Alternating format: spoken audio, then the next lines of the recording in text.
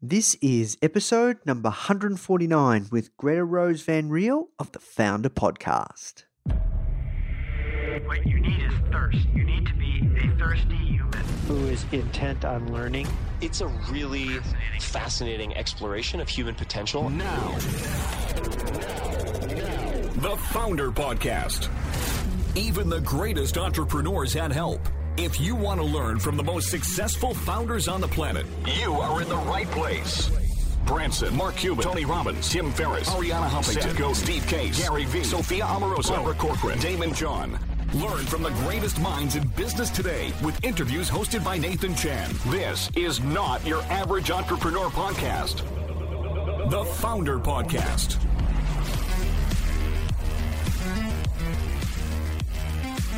Hey guys, thank you so much for tuning in. Before we start today's episode, I just want to let you know that our goal at Founder is to help entrepreneurs succeed however we can by giving away high quality content in the form of interviews, blog posts, podcasts, YouTube videos, you name it. We put out so much content to help you. And another interesting project that we're working on right now is partnering with world-class founders like Damon John, Alexa Von Tobel, Gretta Van Riel, and so many more to teach crucial skills like negotiation, finance, e-commerce, and so much more.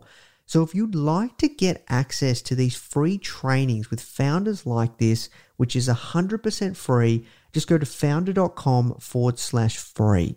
Okay, so now let's talk about today's episode. Hello and welcome to another episode of the Founder Podcast.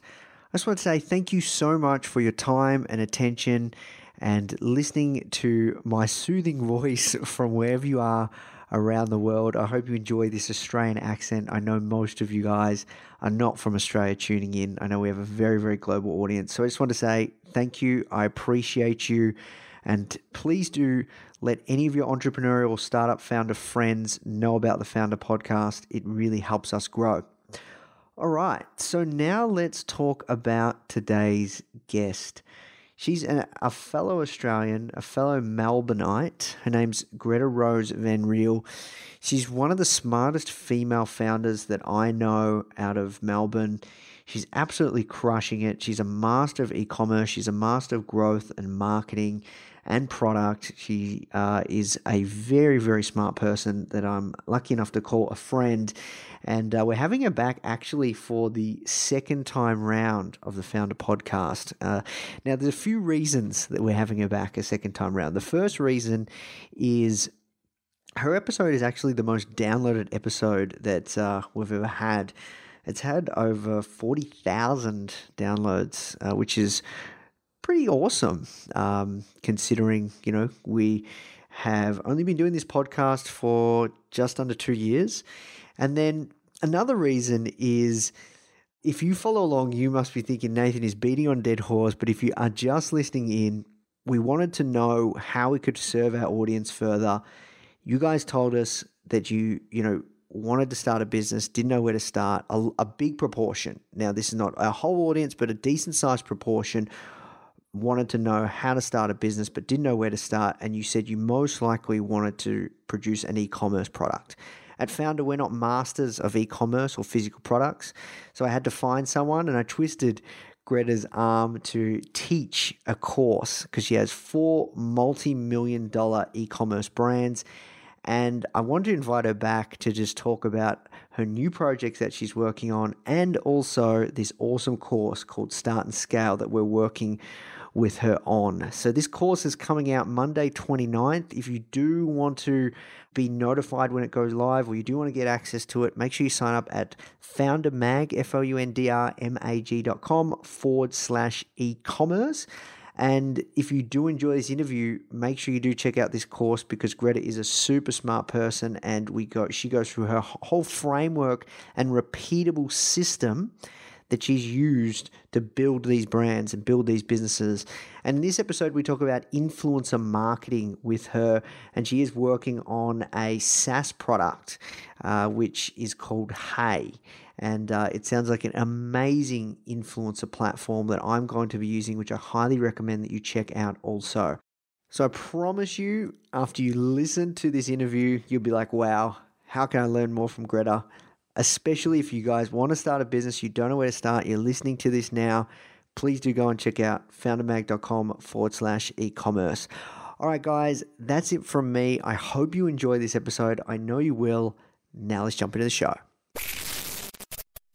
The first question I ask everyone that comes on, and this is your actual second appearance. I don't even think we had a second appearance. Is how did you get your job? How did I get my job? I got my job now, I guess, back in 2012. I was working in a digital marketing role at a print turning digital agency. And I just, every day when I'd go home from work at 5-ish, I would just I'd be coming up with different ideas all the time and wanting to kind of pursue those at the same time. And I guess it was just something that turned from a passion project or a hobby into something that I was able to pursue full time, and that was SkinnyMeTea. Gotcha. So how did you get started on SkinnyMeTea, getting into e-commerce? What made you want to start a business back in 2012? Because did you read any books or what actually you thought, oh, okay, well, No. yeah. I was just always coming up with different ideas and kind of half pursuing them, but not really thinking. I definitely didn't think about the word entrepreneurship, the idea of starting a business, anything like that. That was not very common discourse back then in Melbourne in 2011, 2012. It was nowhere near as popular. Basically, I just had an idea that resonated with me so strongly that I just knew that it was something that I was going to have to pursue. And that idea was of a detox, so a detox with tea. I'd been trying a lot of different teas on the market and making my own blends from different herbs that I'd buy like in bulk from our local health food store. And I'd just been playing with those, and people at work started asking me whether they could try my like detox with tea. And it wasn't until I kind of thought of that word and that concept detox that that was kind of my light bulb moment where I could kind of identify with something, and it was this concrete term, and I was like, this is what I'm doing, this is what this product is, and this is what I'm going to sell. But basically it grew quite organically because people from work were asking me whether they could try my detox tea, so detox in the end. And I was getting a lot of Facebook messages from even their friends and stuff, and I was like, this is getting a bit out of hand, I can't really manage this like as it is, so I'm just going to create an online store. So I literally just Googled like e-commerce software, read a few different reviews, decided to go with Shopify and created my store. I think it took me about 8 hours to create the store with a blog and some information pages like on the ingredients and their effects, and just put our single product up to begin with, which was the 14-day detox, and started selling from there. Gotcha. And you've done multiple extremely successful e-commerce brands. Can you tell us how far you took SkinnyMeTea? And let's really talk about, because we're going to get more into influencer marketing, how you've done it, which I think is really, really key because it seems to be a recurring theme across all of your brands that you've scaled to multiple millions of dollars in turnover. But yeah, how far did you take SkinnyMeTea? And can you tell us about some of your other brands? Yeah, for sure. SkinnyMeTea grew very quickly in a kind of, it felt like an uncontrolled manner. The scariest part about the business was how quickly it was growing and not being able to fulfill orders and running out of stock all the time and all those kind of problems, which were good problems to have as the money was coming in. We were able to grow quite quickly. We scaled from nothing. At the very start, I started SkinnyMeTea with $23 in my bank account. So I didn't put in much money to the company. Basically only for web hosting, I think. Like the Shopify was like a free trial back then, and it was just kind of to host our like support email and stuff. So basically we started on a pre-sale model. So I would get the orders during the week while I was at work, and then I'd fulfill them on the weekend and then send them out, which meant that we were always cash flow positive. Like we were always getting money before we had to spend money. So that was kind of how we started out, and we scaled from there really quickly. In the first 6 months, we were doing over $600,000 US a month. And I started to realize how much money the company was making and how I kind of needed to start to focus on that more so, because I was still working at my full-time job at the time for the first 2 to 3 months. And it just kind of took that realization from when we went from I was making with the tea company my daily wage in an hour, or my weekly wage in an hour. And then I was making my monthly wage in an hour sometimes. And I was like, okay, this is really something that I need to focus on. So I quit my job without telling anybody. I asked for some advice from friends and family, and everybody said, do not quit your job. So I just didn't tell anybody and quit anyway. Oh, wow. And told them after the fact. And I think I was most scared that I wouldn't have enough to do in a day, which seems insane now. I'd be like, oh, but I kind of have been getting all this done, in the meantime. What if I just sleep all day or something? I don't know. I'll be on, constant holiday, which was the biggest misconception I've ever had. The more work you do, the more you realize that you have to do. Yeah, that's crazy. So you've taken that business, turning over multiples of millions, and that wasn't enough though. You started Apparently three more brands that are killing it. Can you tell us just about them? And we're going to talk about sure. the key pieces. You've got over 17 million followers on Instagram, social media. You know the queen of Instagram, absolutely crushing it. We talked about that last time you came on, but I really want to hone in on influencer marketing and how you've done it, because this is really, really key. And now you're moving on to building a SaaS platform, which we're going to talk about as well, which I'm really curious about. Well, influencer marketing, I guess, is how I built those 17 million Instagram followers. But going back to the previous question, the next brand that I helped co-create with my co-founder was the Fifth Watches. And basically, we're a watch company that is exclusive by time rather than by price. So we only sell on the 5th of each month for 5 days. That was kind of our point of difference. So each month we'd kind of spend the 5 days of the month focusing on sales, and then 25 days of the month we get to focus on customer satisfaction and building demand and exclusivity and growth through that means, which is quite unusual for a brand. Yeah, I see. And when it comes to just operationally your company, is it difficult because you're running a launch pretty much every single month, or is it fairly standardized across the operations side? It was really difficult to begin with. The first, maybe it's been running for over 2 years now, though. So the first maybe 5 to 10 launches were always the most difficult because we didn't really have our processes locked down very well. It would just be a lot of moving parts at the same time and just having to act very, very quickly to keep up with those. And of course, it still always is something, always changes every month. But basically, the hardest part about the model is keeping that demand going each month, which is mostly through communications. And of course, a bit through acquisition as well. Yeah, got you. No, I think that model was genius, just around the scarcity-based selling, and then also using it as a form of, as you call, UVP. Well, it was kind of a bit of an accident to begin with. What happened was we had generated a sign-up list of about 8,000 people before launch, and we only had about 1,200 timepieces to sell.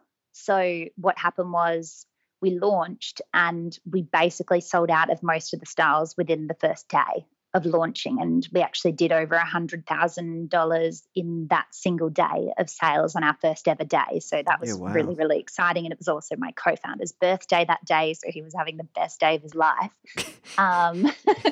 which was amazing. And it was his first business. So it was just awesome to get to experience that with him.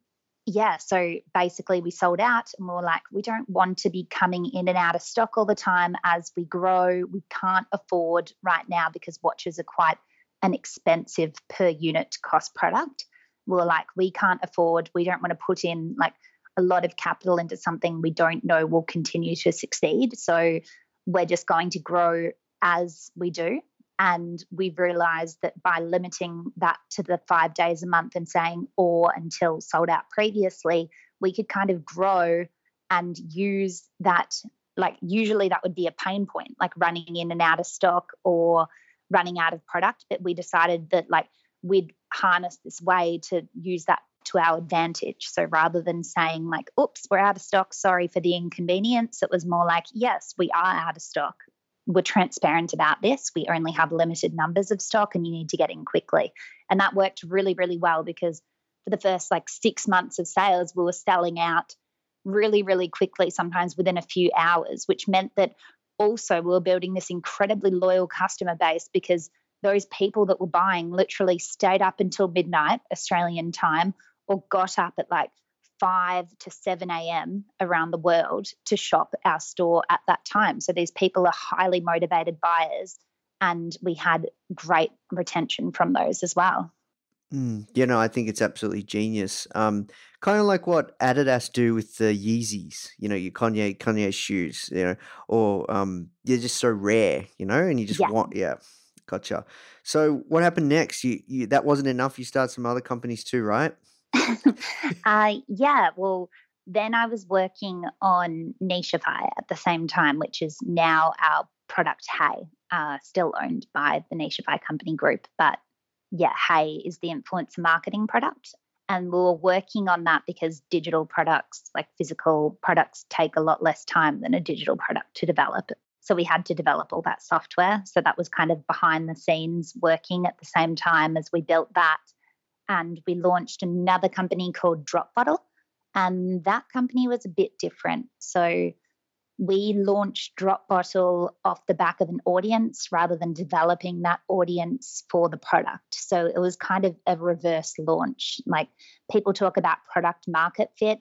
I kind of have a bit of a semantic problem with that term, I guess. I prefer to think of it as market product fit because if you launch a product to no audience, it's not really going to develop into a brand or anything sustainable. You're not going to get the sales that you thought you were. You're going to be, quite disappointed. So the idea that you develop the market before or at the exact same time as your product, right along the way as you're building it, is just a much better concept in my eyes. So Drop Bottle was the perfect example of market product fit where I developed a really engaged Instagram community around the concept of detox waters. So basically just water that you infuse with fruit to you get some of the added benefits from the fruit, and it's just a really kind of fun, tasty way to stay hydrated, I guess. And so I had this community that had about 900,000 followers on Instagram, and it was really engaged and just a lot of comments as well as like engagement. So we could tell that people were really identifying with the concept. So we were like, okay, we've got this really engaged audience. Like, what product can we offer them? So we decided to create a detox water drink bottle. So a fruit or tea infuser drink bottle that's also quite fashionable. It's glass, double-walled glass. And like the gold lid has been the most popular. So it's kind of like a fashionable and functional drink bottle. And we also give a percentage of sales of that bottle to help like freshwater initiatives around the world. Recently built a well in Uganda, I think it was. Yeah, wow. That's awesome. Why did you decide to do that?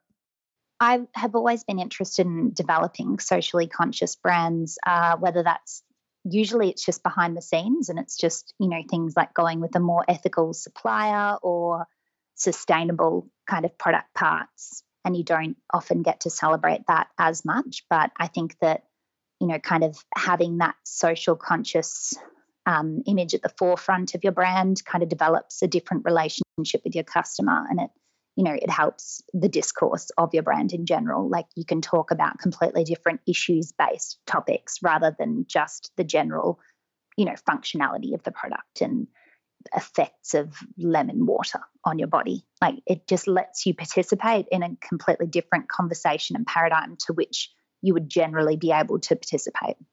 Yeah, no, I think that's really smart. And you can build like a stronger relationship with that person as well. Yeah, exactly. And I think my parents really inspired that in me. They're both social workers. So I grew up in quite a socially minded family. Like as a 5-year-old, my Christmas dream was for this one politician. I won't mention his name. I'm actually now friends with him. To have something dropped on the roof of his house to make him a nice person, this special magic cream. And I told him this, and this is how we actually became friends, because we sat down next to each other at a dinner for picture partners. And I sat down next to him and was like, you almost shut my primary school. And my dream as a 5-year-old was for you to become a good person. And he was like, whoa, okay. Wow, that's so funny. Oh, you have the So yeah, craziest stories. I came from a bit of a kind of a left-wing, very socially minded background, where my parents both work in government roles as well. So I've always been brought up in that way. Like when we started SkinnyMeTea, I always tried to give back as much as possible as well. So we had a charity gala for the Kids Cancer Project and donated $25,000 from that night to the Kids Cancer Project, and just a few other little things.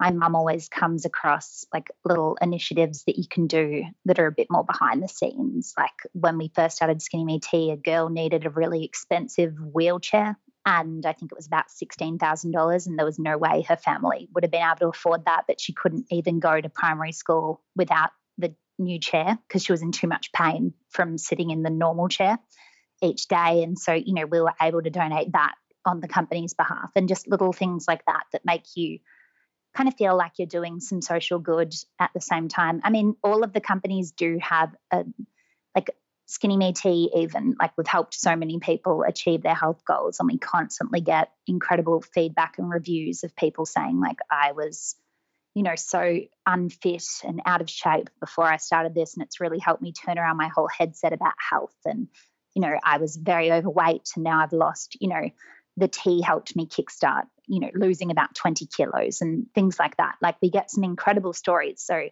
the products are often rewarding in themselves, but then it's also nice to like give back where possible as well. Yeah, yeah, it is. It is great. I agree, and I want to do more of that kind of stuff with Founder. We did it with our book, and we gave a significant amount of money to this cause that helped people obtain, fresh meals in South Africa. Oh, So, wow. I think it's really, really cool to do that kind of stuff, especially when Yeah. you have the I guess responsibility once you build up a brand, or you build up a presence, or your company's doing okay for itself. I think that's important. Yeah, of course. So that wasn't enough though. You did want to build a SaaS based product, and it's actually a platform as well. So it's an end to end marketplace. So talk to us about that, because the recurring theme, with you and these brands is you have a repeatable framework that's proven. And you're actually working with us at Founder to work on actually teaching that. It's going to be our first course. I'm not going to talk about that. We've got tons of stuff coming out around that, but a recurring theme has been this influencer marketing piece, and you've created a platform because that platform that you wanted to use didn't exist. Yeah, basically, like you said, it has been a repeatable kind of formula, and integral, like central to that formula has been influencer marketing every time. And it's probably been the topic that I've got the most questions about while I've been growing the businesses. I'll chat later a little bit with you about like some of the case studies with our companies, like launching the fifth, or when we discovered like how powerful influencer marketing was for SkinnyMeTea. But basically being able to create a platform that automates a lot of that process has just been really helpful, because it's a really difficult area to kind of just explain. Like I was finding it really difficult if I was doing consulting or advisory to be able to advise on every area, because it's, in some ways it's quite simple and in others it's very complex. So it's kind of, the great thing about Hey is that it can take you from, the most simple kind of campaign where you're simply reaching out to an influencer, offering your product in return for content or a post, through to much more complex situations like offering affiliate commissions off products or revenue share. So that's kind of the way that the platform came to be.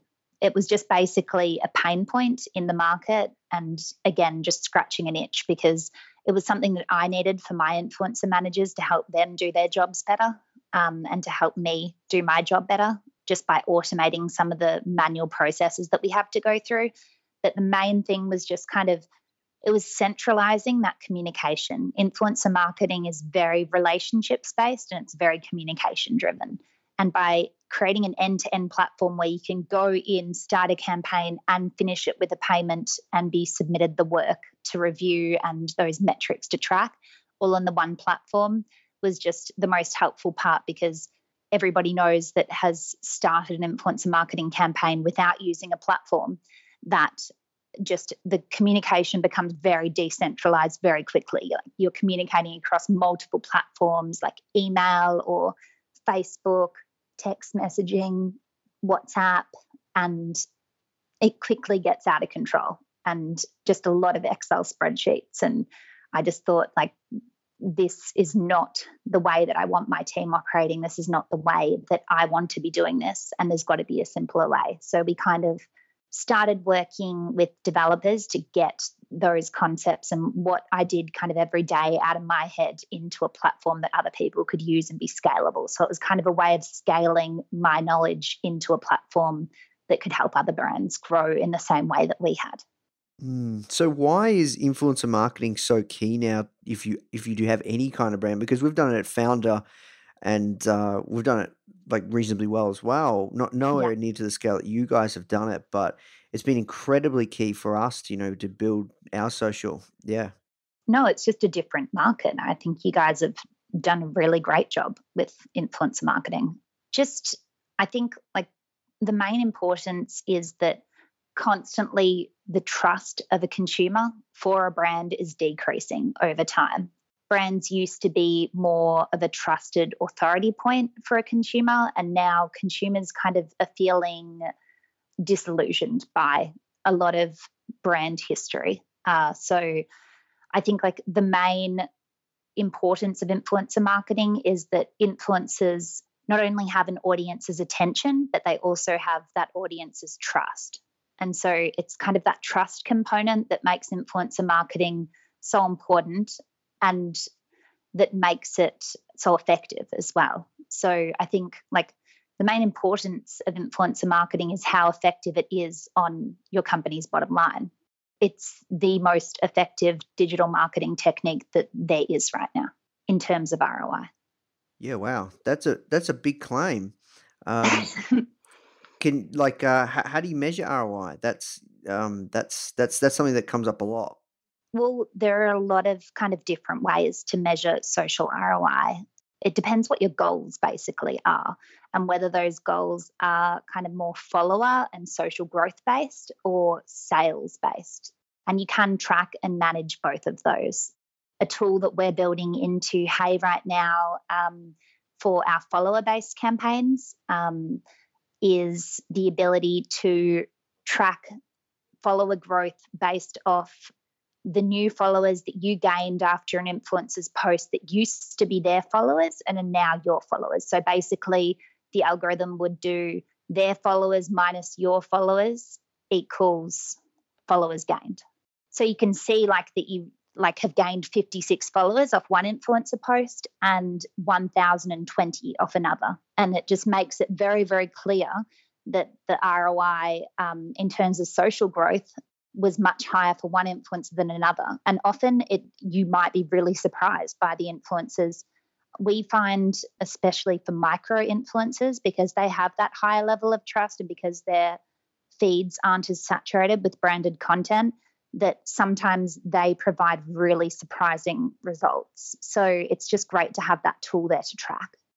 Yeah, no, that part alone is just game changing. I've never found a tool that can actually do that, which that even just even that part alone doesn't exist right now in the marketplace, correct? No. I just use a spreadsheet tool that does it based off like a code right now, and it's really hideous. So it'll be good to have it, put into our beautiful Lex, which is kind of one of the things we've prided ourselves on for this version of the product. It's just a really simple, straightforward UX. Yeah, gotcha. So if people want to know more about how to use influencer marketing to grow their brand, to grow their business, is it B2C mainly, or can B2B do it? Love to hear your thoughts there. Yeah, I think that B2C, it's going to usually be more effective. It just depends on the audience of the influencer. Basically, like an influencer is someone that has an audience's attention, basically, and can influence their audience on a brand's behalf to buy the products they recommend. So if that audience happens to have a lot more business owners in it, like founders, for example, then that's when you're an influential body or you're an influencer in the B2B network. And we are looking to integrate LinkedIn to Hey as well, so that we can harness kind of that more B2B aspect too with LinkedIn influencers. Yeah, that would be really, really smart, because there are people like in the B2B space that, like have big followings around, SaaS, or big followings around consulting, or, like there's like Richard Branson. Like, I don't know if do you think that you would get business leaders to connect to the platform to do influence deals? Yeah, I think that once we implement our kind of more co-marketing aspect, that's when that will come in a lot more. So basically, the point of difference for Hey to other platforms in the market, I think, like, I'm in kind of a bit of a unique position to comment on influencer marketing in that I've been on the brand side representing my brands, and also having those 17 million Instagram followers. I've been on the influencer side before, so I can kind of understand the pain points and complexities from both sides of the market. And the main thing that I've noticed that is lacking in the market right now is the understanding that influencer marketing is a multi-directional relationship. It's not just a brand sending an influencer a brief and saying this is what you need to do. Like, there needs to be the component for an influencer to be able to pitch to a brand, and then also for multiple influencers, or like maybe a bit of a kind of content crew, like, this is our hairstylist, this is our makeup artist, this is our photographer, this is the model, blah, blah, blah, this is our videographer, to be able to then go pitch their creative concept to a brand. And then also the next stage of the product is then multiple brands being able to collaborate on a single campaign. So say there's a lot of brands that are often identified with other brands, or where competition isn't going to be an issue. I've always been a lot more into collaboration over competition. So it's that kind of collaborative aspect that a Frank Body, like my sister's company, could team up with a SkinnyMeTea, because we have really similar audiences, but it wouldn't be detracting from either company's sales. And we could split the cost of that influencer marketing campaign. We could say, as long as, if you're franking, like if you're doing a body scrub, that's quite detoxifying for your skin. And if you're drinking a detox tea at the same time, that wouldn't be an unusual thing to happen. People often use our products side by side. So why not team up to create that content at scale at half the price? So it's multiple brands being able to team up like that, like a sunglasses company and a t-shirt company.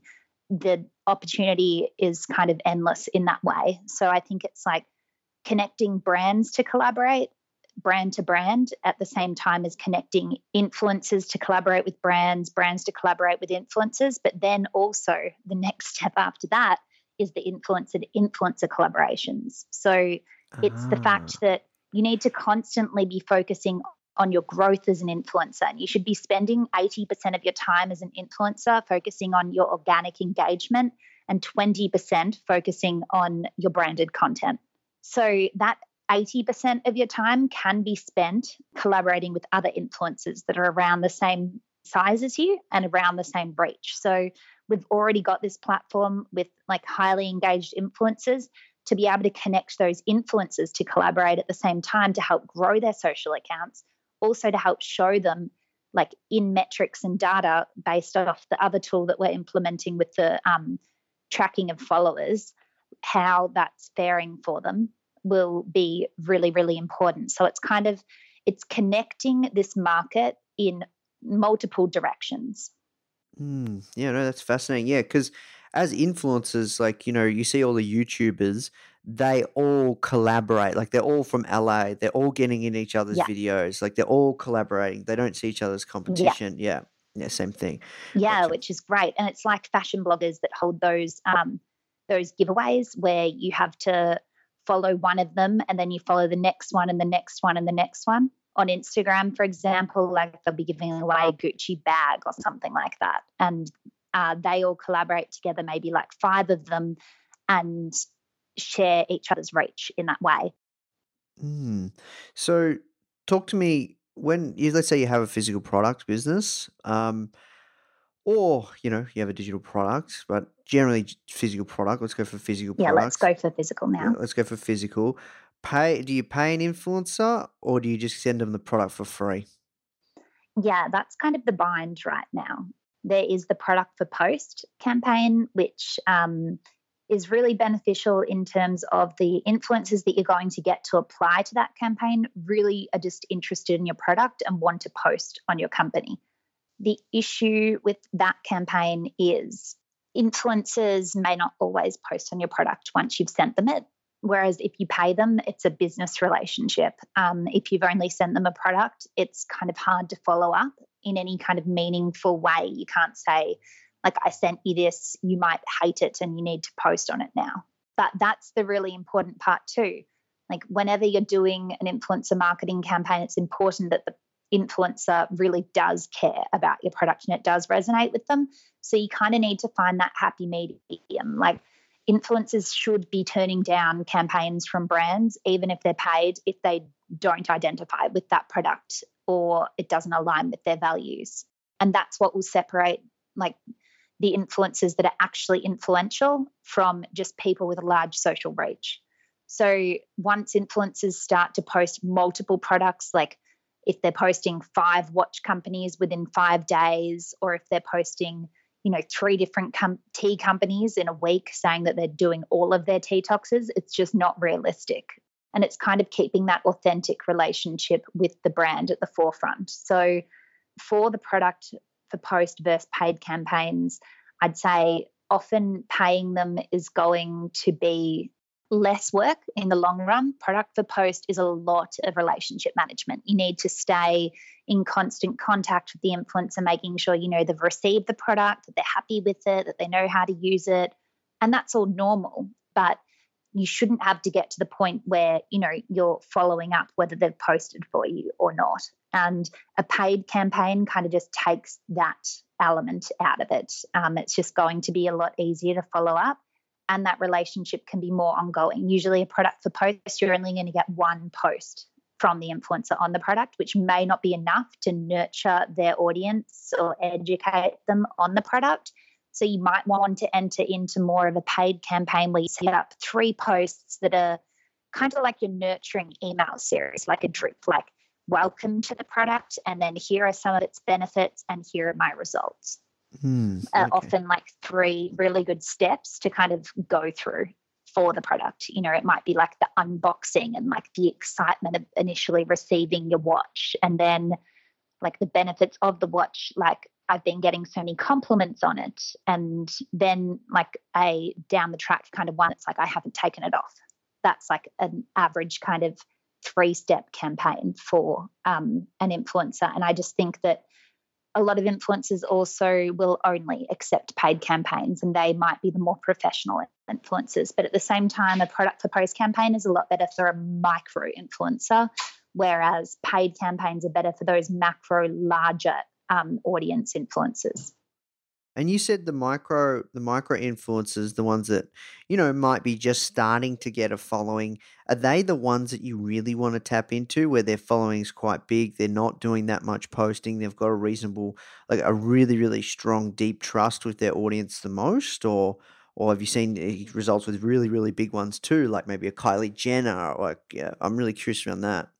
Yeah, I think that a lot of people speak about their really high results with macro influencers like Kylie Jenner, like, oh, we sold out.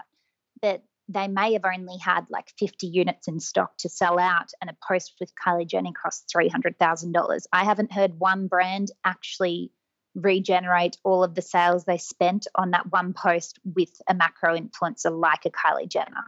So like the celebrity as an influencer side isn't often going to work unless you have like a personal relationship with that influencer, which is very unusual.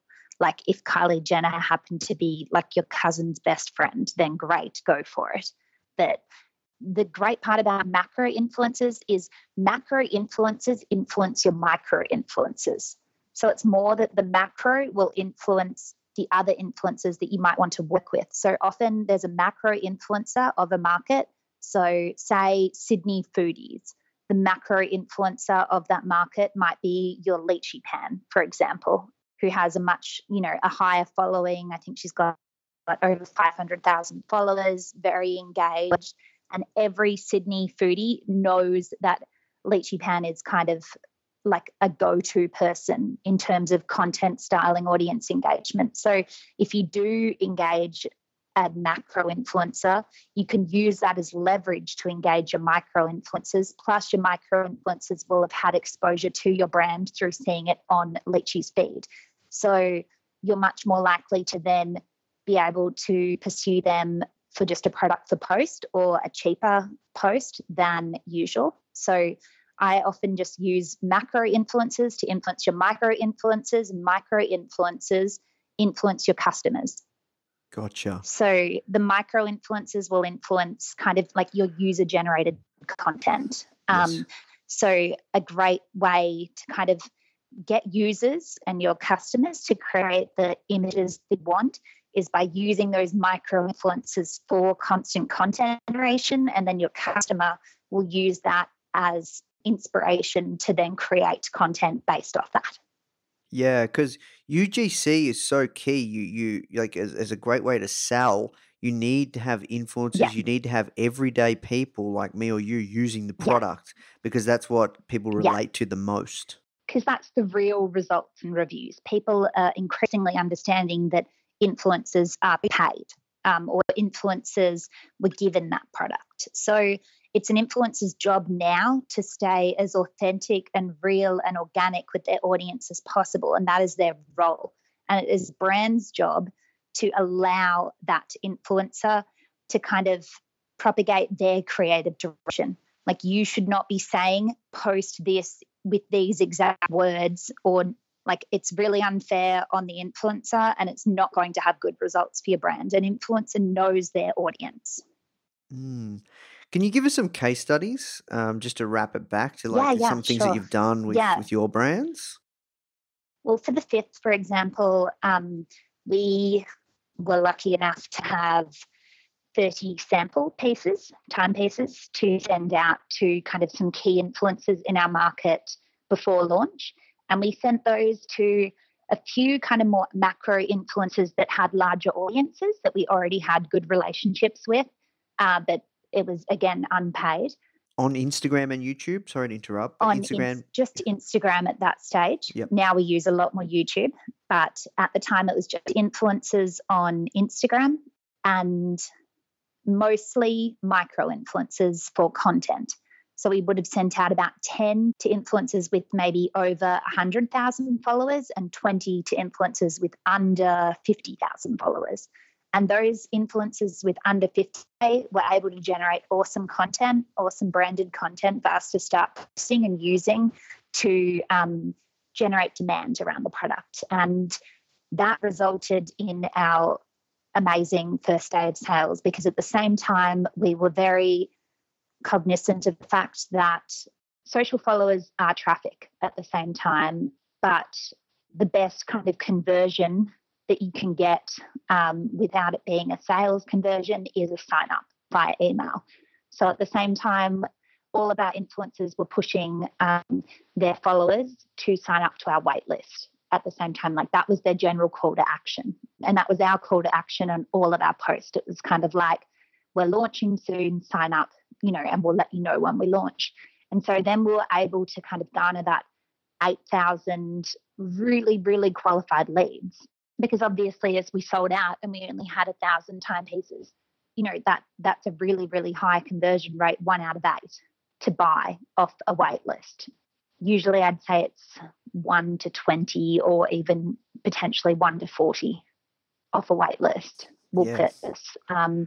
So we were able to kind of generate those qualified leads. And the great thing about influencer marketing as well is that studies have shown that influencer marketing leads to 37% higher retention rate of customers at the same time. So because those leads are more qualified, because they already have that identifiable kind of feeling towards your brand when they're signing up, they can remember kind of why they signed up in the first place or which image, resulted in that sign up. And so then they identify that with your brand on a more ongoing kind of basis because they've got that emotional attachment as well to your product. So basically sending out to those 30 influencers before launch was the only marketing we did. Wow. And we did $100,000 in sales. We didn't do any Facebook ads. The only marketing was gathering those emails and then just sending out an email saying we've now launched. Well, we had like 5 hours to go and then the launch email. Yeah, wow, that's crazy.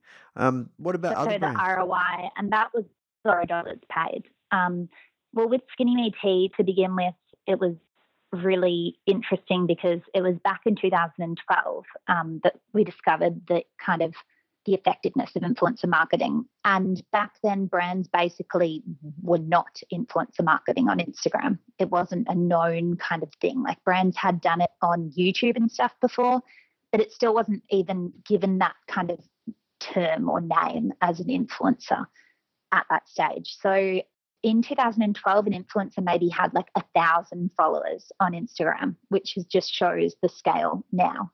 So 1,000 would have been relevant to like 50,000 followers now. So what happened was a girl from Tasmania bought our tea just because she was interested in it, and I'd been engaging with her a bit on social as well, answering some questions, and we followed her and would like her photos and stuff to stay engaged. And so she purchased our tea, and because I was like all over the brand, I was involved in every single little part because I was an obsessive freak. Yes, I was pretty special. I wouldn't even let anybody touch the customer service for the first 6 months. I was on customer service like 8 hours a day responding to every email because I thought that it made me a bad founder if I let anybody else do anything. So that was that's a good lesson. Little bit silly. Yeah, it was a good lesson. I've definitely learned delegation now. But because I'm on top of the brand, like one of the main things in a startup is to kind of track where your growth is coming from. And, we all know that. If you don't know how you're growing, then there's no way to replicate that from there. So basically, I saw that this girl had posted on us, and then we had our best day of sales ever that day. And we made over $1,000 in that day of sales, and we'd never done that before. Like we cracked that kind of number. This was like, I think in the first month. Yeah, it must have been just like a couple of weeks in or something actually. And so then when I was going through Instagram all the time, because I would go through and follow and unfollow the community, like I kind of spoke about in my first podcast with you guys, like how we kind of, don't scale to scale our community, like just manually going through and following, unfollowing, doing all those kind of processes that automated now. But yeah, so every time I'd see somebody that fit our audience and demographic, like a young, health conscious female with over 1,000 followers and who was out of high school too, was one of my criteria. She had to be over 18. Every time I'd see them, I'd screenshot them and then I'd reach out to them on Instagram. There was no direct messaging then. So I'd just literally just write in a comment, like I'd love, to grab your email and send you some tea. And the response rate was huge then. Like I'd say 90 to 95% of people would respond saying they'd love to. So it's really different to now that all different companies are kind of involved, and there might be there's like 200 different T-Tox companies now, whereas then there was only us. So like you're competing against that market at the same time. And like your question earlier about paid versus product for post, if there's 200 different tea companies and they're all paying people and you just send someone your product, it's not going to work, unfortunately, anymore. So like it's quite unusual. It will be dependent upon your product. If it's a fashion item, for example, and it's quite unusual and there's not that many other brands doing exactly what you're doing, then you might get away more with the product for post. But now payment is becoming more and more of an expectation. And that's completely fair as well. Influencers do more than just posting something to their feed. Like a lot of them are incredible content creators that have to take that photo on, their camera and then spend like an hour editing it as well. And so it would just be hugely disappointing if that post was not paid for, because you've spent hours of your life generating that content and then promoting that to your audience that you have, again, spent hours and hours, maybe 80% of your time, like I spoke of before, keeping that audience happy, generating content for them, engaging with them, answering their questions. Like those are owned assets, and that makes complete sense that somebody should pay for an owned asset. But how do you know how much to pay? That's a scary thing, right? Yeah. I think that the industry is still, like, as with any like starting out industry, there's going to be different ways to value content. I know that a lot of big influencer agencies use all different techniques to value their audience. So it might be based on conversions. Some people might pay based on conversions, like a percentage of that conversion, which is also difficult though, because how long would that, last for? Because it could take 3 months for that customer to finally convert when they've followed you from another influencer's page. So that is one way to structure the value, but usually it's just payment for post. And once you start working with influencers, you can kind of get the general idea of how much payment for post might be. Like under 20,000 followers might be $50 to $100 a post. 50,000 followers might be kind of closer $100 to $200 a post. 100,000 plus could be $200 to $500 a post. 500,000 followers plus would be over $1,000 easily a post.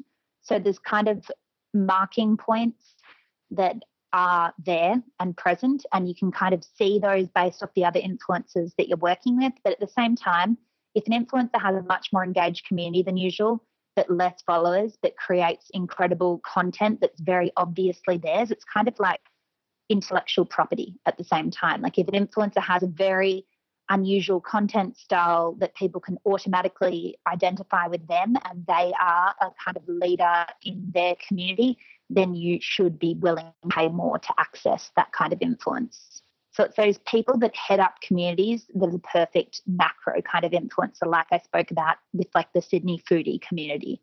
There's all different communities and there's all different leaders within those, and identifying those leaders just by going and researching that community on social and seeing, who has a very engaged page, who's followed by most of the other influencers within that community, who they're mentioning, who they're reposting, who they're hanging out with.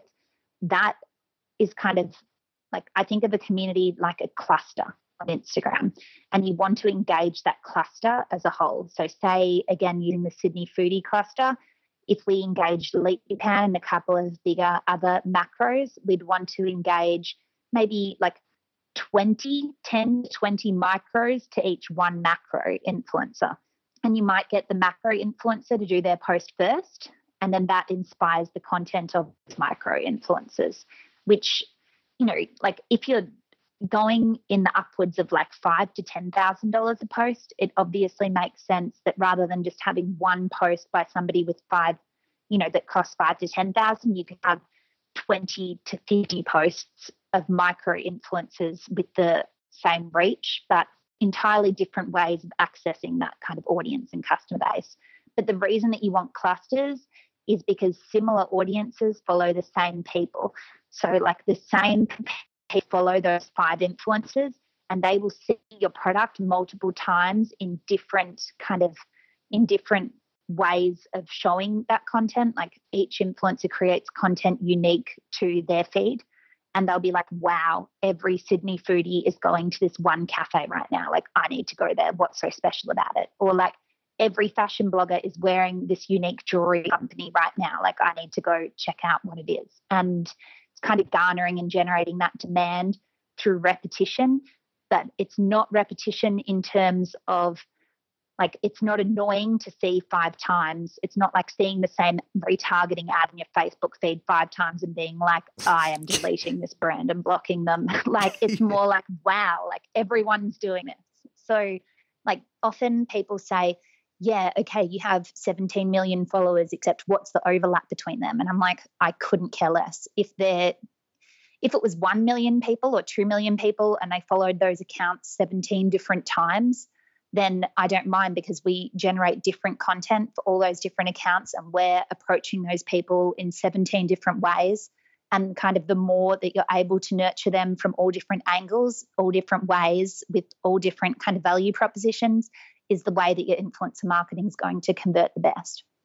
Yeah, no, that was gold. Channeling some real inner wisdom there. Okay. So I get a bit passionate about some of these things. No, that's awesome. No, it's awesome. No, this is great. We have to work towards wrapping up, but I have a couple more questions. Is there a law of diminishing returns? Can you find, like, let's say you use one influencer, you track it with Hey, you're getting a really good ROI, and then you just want to keep going. Is there a law of diminishing returns where eventually your ROI becomes less and less and eventually doesn't work anymore? Yeah, definitely. That will be quite transparent in our data as well. So that's one of the great things. You can kind of see the point where that's starting to drop off a lot, and you might want to think about approaching a different influencer to work with at that stage, and just pausing that for a little bit as well. If you pause a campaign and come back to it with an influencer later, once they've got, kind of some fresh new followers and it's not as repetitive within the one feed, like it's great to have products that are repetitive throughout different feeds, but you don't want them posting like your watch every single day. Like people will become sick of that. They'll unfollow the influencer, which is bad for them. And they'll build up kind of like that kind of resentment toward your brand, which is the last thing that you want. So there's definitely diminishing returns, and there's also diminishing returns with influencers as a whole for any product. So the reason that micro influencers are so much more effective than a macro influencer in terms of ROI as well is because often those micro influencers, their feeds are so much more fresh. They're like gems. If you can find those little micro influencers that are growing really quickly and have hardly posted like much other branded content, and you work with them until the returns are diminishing a lot more, like that will be very obvious based just around metrics. So the measurement things, like whether you're getting as many followers, if you're using, discount codes, for example, like Daniel Wellington does really well. They'll do an influencer's name, like Gretta 10, and that means you get 10% off by using that discount code.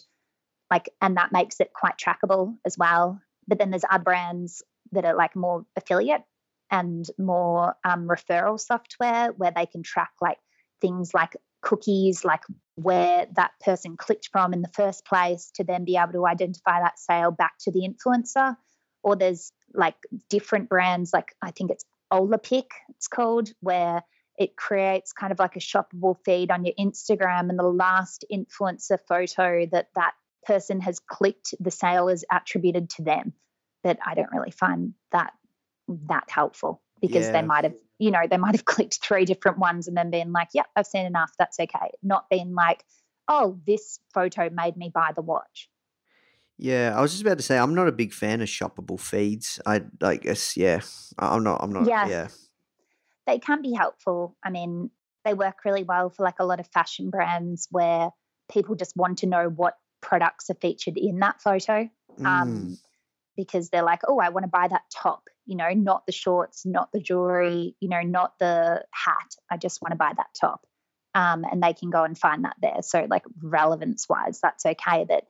And it's a good way of kind of connecting that digital social experience into your website experience as well, I guess. But I don't think it would work as well for like a brand like yours, for example, with Founder at all. Like, we clicked this quote and then I wanted to do the course. Yeah, I want to get the magazine. It's not the exact same thing. Yeah, no, that makes sense. Yeah, so let's work towards wrapping up. You've channeled a lot of wisdom, shared a lot of gold with us around influencer marketing, e-commerce, branding, you name it. So this is, as mentioned, like you do, we have been able to twist your arm to actually teach an e-commerce course, which I'm really, really excited about, and team up with us, and it's going to be absolutely crazy. But we'll let you know, for everyone listening, how you can find out more about that. And if you want to find out more about Hey, how can you find out more? Well, in the e-commerce course, I do a dedicated lesson on influencer marketing as an intro to influencer marketing. And then I do another dedicated lesson on how to scale your influencer marketing using Hey specifically as a tool. And I think maybe we haven't quite gone through exactly what Hey does yet during this. So basically, Hey is an end-to-end collaboration platform that allows you as a brand to collaborate with influencers across different demographics and search and filter influencers by demographic. So it's finding that right fit for an influencer, but it's campaign based at the same time. And our campaigns are templated. So basically you go in, you select the goal for your campaign. So that might be followers, like we've spoken about. It might be sales, or it might be content. Might be a pre-launch and you just need a lot of content for your brand. So basically you go in, you create this campaign with the goals. We help guide you through those stages, which is really helpful for people that haven't really done influencer marketing before, or even people that have that forget to be goals driven, which is often the case. I sometimes just run a campaign and be like, it's hard to track because I don't really know what I wanted, but I know that it was a good campaign because I got, this and this out of it. And I'm like, well, that must have been my goal. So it's good to have that goal from the very start. So when you go in to create that campaign, you might create a content-driven campaign, and you might just want to engage micro-influencers for product for posts. So you can select the type of campaign, like you can say, wear our stuff, or review a product, or try something on, or go to a restaurant, work out somewhere. There's all different types of campaigns to help you kind of like get those creative juices flowing. Like it's always harder to start with a blank canvas. Like we've just added some templates so that you're kind of able to start from somewhere. After you've created the campaign, it takes you through to finding your influencers, and those influencers will appear subject to the demographic data that you've entered in the campaign, like which platform you'd like to be working on, whether the influencers that you're looking for are male or female, their kind of age group, their interest groups, which is like thus the nicheify aspect, the niches that they interact with. So that might be health and fitness, or lifestyle and travel, or beauty, or fashion.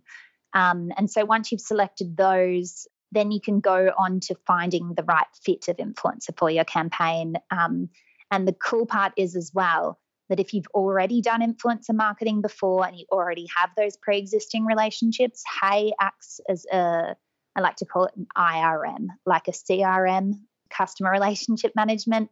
This is an IRM, so influencer relationship management platform. So you can invite all the influencers that you've had previous relationships with to that campaign automatically as well, just by uploading a CSV or just inputting like the comma separated values yourself, like the emails and their first name. So kind of like a MailChimp, like your email automation software. That's basically the way that you go about finding and inviting influencers to the platform. And it's called Hey because you hey somebody, you click the little hand and it waves and you've reached out to them.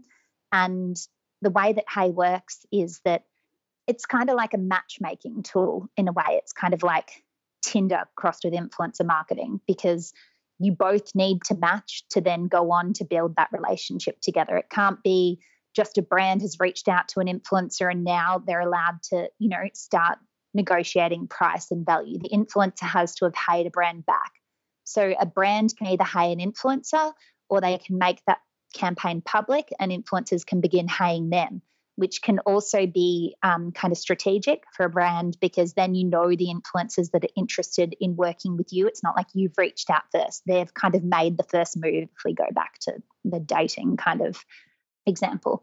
So then it goes into the manage step, and you can manage the relationship, discuss the deal, set the terms. It's kind of a split screen where On the left-hand side, you're chatting with them. That's kind of like a Facebook chat. And on the right-hand side, you're setting the terms. So how much you're going to pay the influencer, which you can negotiate in the chat, and they'll be able to send you their rate card and their address card as well, so that you know exactly where you're sending the product and how much they generally charge for a post or for multiple posts. So you get all that information just straight up, which is really helpful, and it's all just stored in that one centralized kind of spot. And of course, we'll be implementing kind of new features all throughout, like daily downloadable CSVs where you can download all the shipping details from that day for the different influencers that you then need to give to like your third-party logistics company or to your distribution company or to your distribution team within your company to send out all of the product for the influencers that day. So we're just kind of trying to make the process as simplified as possible, but at the same time have some things in there that allow for the complexities of any relationship. So the discuss element where you can chat to an influencer is really helpful because that's where you can kind of build your relationship. And I think like the main two pieces of advice I'd give when relationship building with influencers is to flatter them and make them feel relevant. So like, you know, I love your feed, you know, I love kind of the healthy lifestyle that you live. So I think that would be really, you know, relevant to our audience as well. So just having an understanding of who they are. And then that takes you to the second point, which is kind of that personalization. Don't just be like, hey, insert first name. We'd love to work with you. You know, like that's so transparent and they realize that they're not, you know, kind of anything special or relevant to your brand. And then I'd also say as a third one, I just thought of, again, giving them that creative freedom to do what they do and to communicate with their audience in their language with your message.